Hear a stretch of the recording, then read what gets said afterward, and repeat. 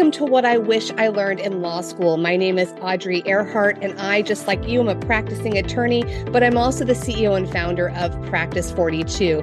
At Practice 42, our goal is to build and sustain successful law practices across the nation. We do that in so many different ways, and I can't wait to talk to you more about that. Right now, I want you to know we're going to go ahead and focus on how you can become the next guest on my podcast, What I Wish I Learned in Law School, and share so much of your journey with our audience. I'm so excited. It's going to take about 15 to 20 minutes. Let's go ahead and jump in.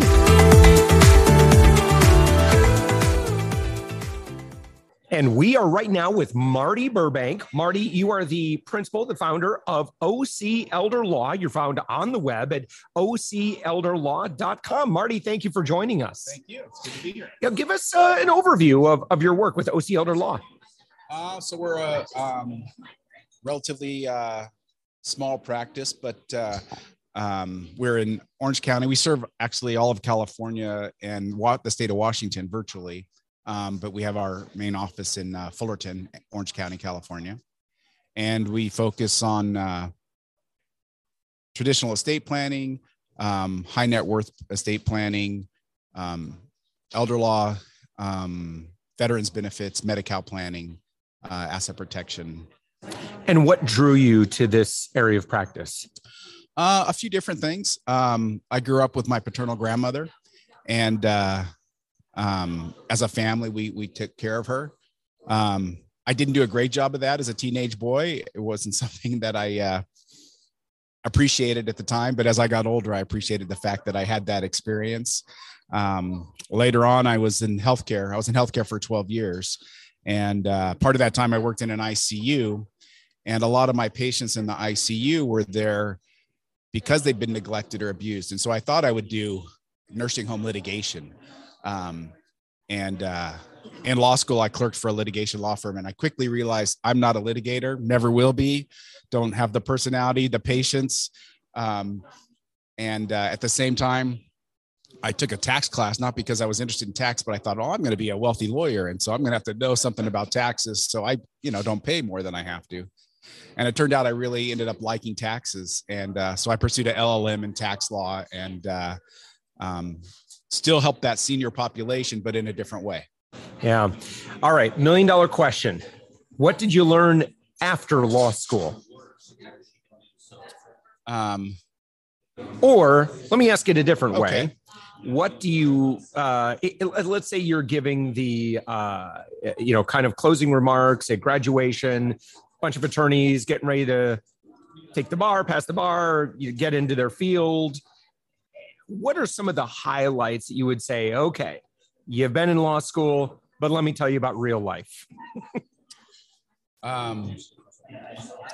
Throw away all those case books. Don't carry them around. I carried my undergraduate and my law school case books for years, and I was in the Navy for 12 years. And so I carried them everywhere I went. And then I finished law school. I'm like, I haven't opened any of these books in years. So I finally threw them all away. So get rid of those. Although nowadays they don't even have books. Right. I teach as an adjunct. I'm always surprised that they don't have any books with them or any notebooks or anything. So they look good on the shelf. Yeah. But have some fun in your life. I think that what I would really say is have some fun, have some balance. It's one of the nice things about an elder law practice, estate planning. You can have a pretty balanced life,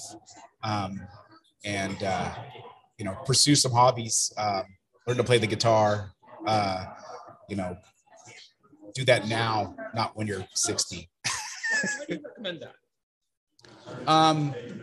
Well, for me, it's something I started doing about 4 years ago, and I really enjoy it and wish I'd been doing it for the last 20 years. It'll bring you joy your whole life, I think. And so don't focus so much on work and focus on some other things that'll bring more joy to your life besides work. And there's more to life than money. It always sounds easy once you have money, but don't focus on the money. Focus on what you enjoy doing. Like the clients, don't take clients you're not interested in. And that takes time to really learn which clients to say no to, but don't be afraid to say no to a client. Trust your gut. If you think you may not like that client, just you're going to be much better off saying no to them. So let's talk about, how you've been able to grow your firm. What are maybe some of the things that you think that you have done, you and your partners, folks within your organization have done pretty well, and that's really helped growth? I think being pretty involved in my community. I serve on boards of different charities. I'm on the local hospital board now. I'm on the board of Alzheimer's Orange County. Actually, Faye Blix, who's a very well-known elder law attorney nationally, is from my county. And when I first finished law school, I sought her out because I wanted to do elder law, and she was one of the best. And she really encouraged me to, obviously stay competent in the law, but to be competent in all things senior related. So she encouraged me to go get ombudsman training. So I did that.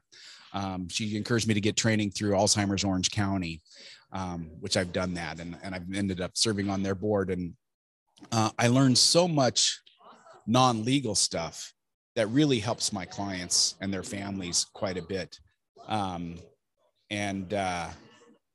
That has been quite valuable. I think that's really kind of sets me apart from a lot of other attorneys. Yeah. When people sit down with me, it's not just about the legal stuff. And people with elder law issues, they're dealing with a lot. And so that's pretty helpful.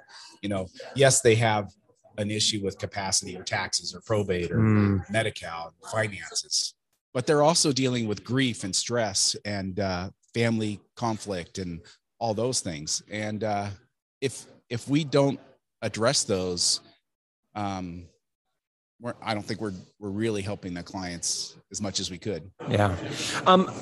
What is the, obviously Practice 42, we're pretty interested in operations, like, your software and the back end and how you run a lot of the minutia. And so there may be this mistaken idea is that I'm going to start a private practice and I'm just going to practice law, 8 hours a day. And there's a lot of, like I said, systems involved. And I think a smart attorney is going to really invest into great systems so that they can do what only they can do. But what are some of those realities of running private practice or you're running your own firm? My prior to Corona, my office was quite big. I had a few different offices. I had a lot of attorneys. I had a lot of staff. And that kind of let me get lazy as far as developing good systems. Because we had plenty of people to do stuff. Yeah. And so we weren't that efficient at doing things. And like a lot of businesses post-Corona, we've gotten much leaner, but that has meant we've had to get a lot more efficient, taking advantage of some of the tools that we had the whole time, but never really used them as well. And that's some of the great things about what you guys do is that really fine-tuning Clio, to really make it efficient for a law firm and make things go much smoother, much more efficient, and really put more cash in the owner's pocket in the end of the day, which is, I know I really enjoy what I'm doing, but I also like paying my bills and taking nice vacations. So right. Nothing wrong with that. And so in terms of like where your firm is going over the next 2 to 3 years, what do you see? Really more virtual. We've closed all but one office, and we're doing a lot of virtual planning. The state of Washington, we only really service virtually. I go up there a couple times a year, but for the most part, our practice there is virtual. I'm licensed in Washington and California. And then in California, pre-COVID, we served the area geographically around our offices. Now we serve the whole state. And I don't have to travel. I had to sell my plane because I didn't need to go to places anymore because I could do everything via Zoom. So I missed the plane, but it's kind of neat because it really opened up quite a few clients. Ultimately you get more client time now because you're just more efficient. Yeah, now I may see 6 clients a day, where pre-Corona, if I saw more than 3, that was a long day. Wow. All right.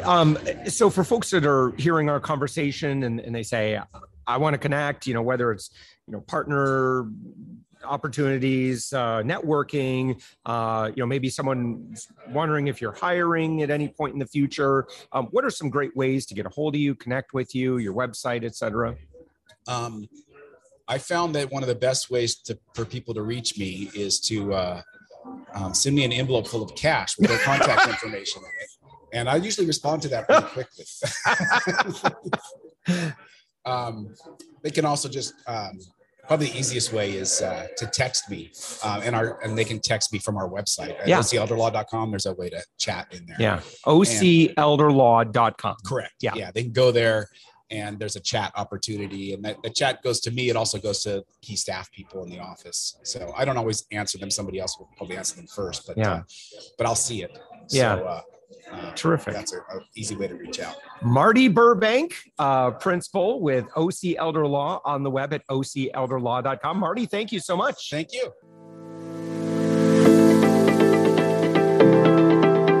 It's Audrey Earhart here. Thank you so much for listening to my podcast, What I Wish I Learned in Law School.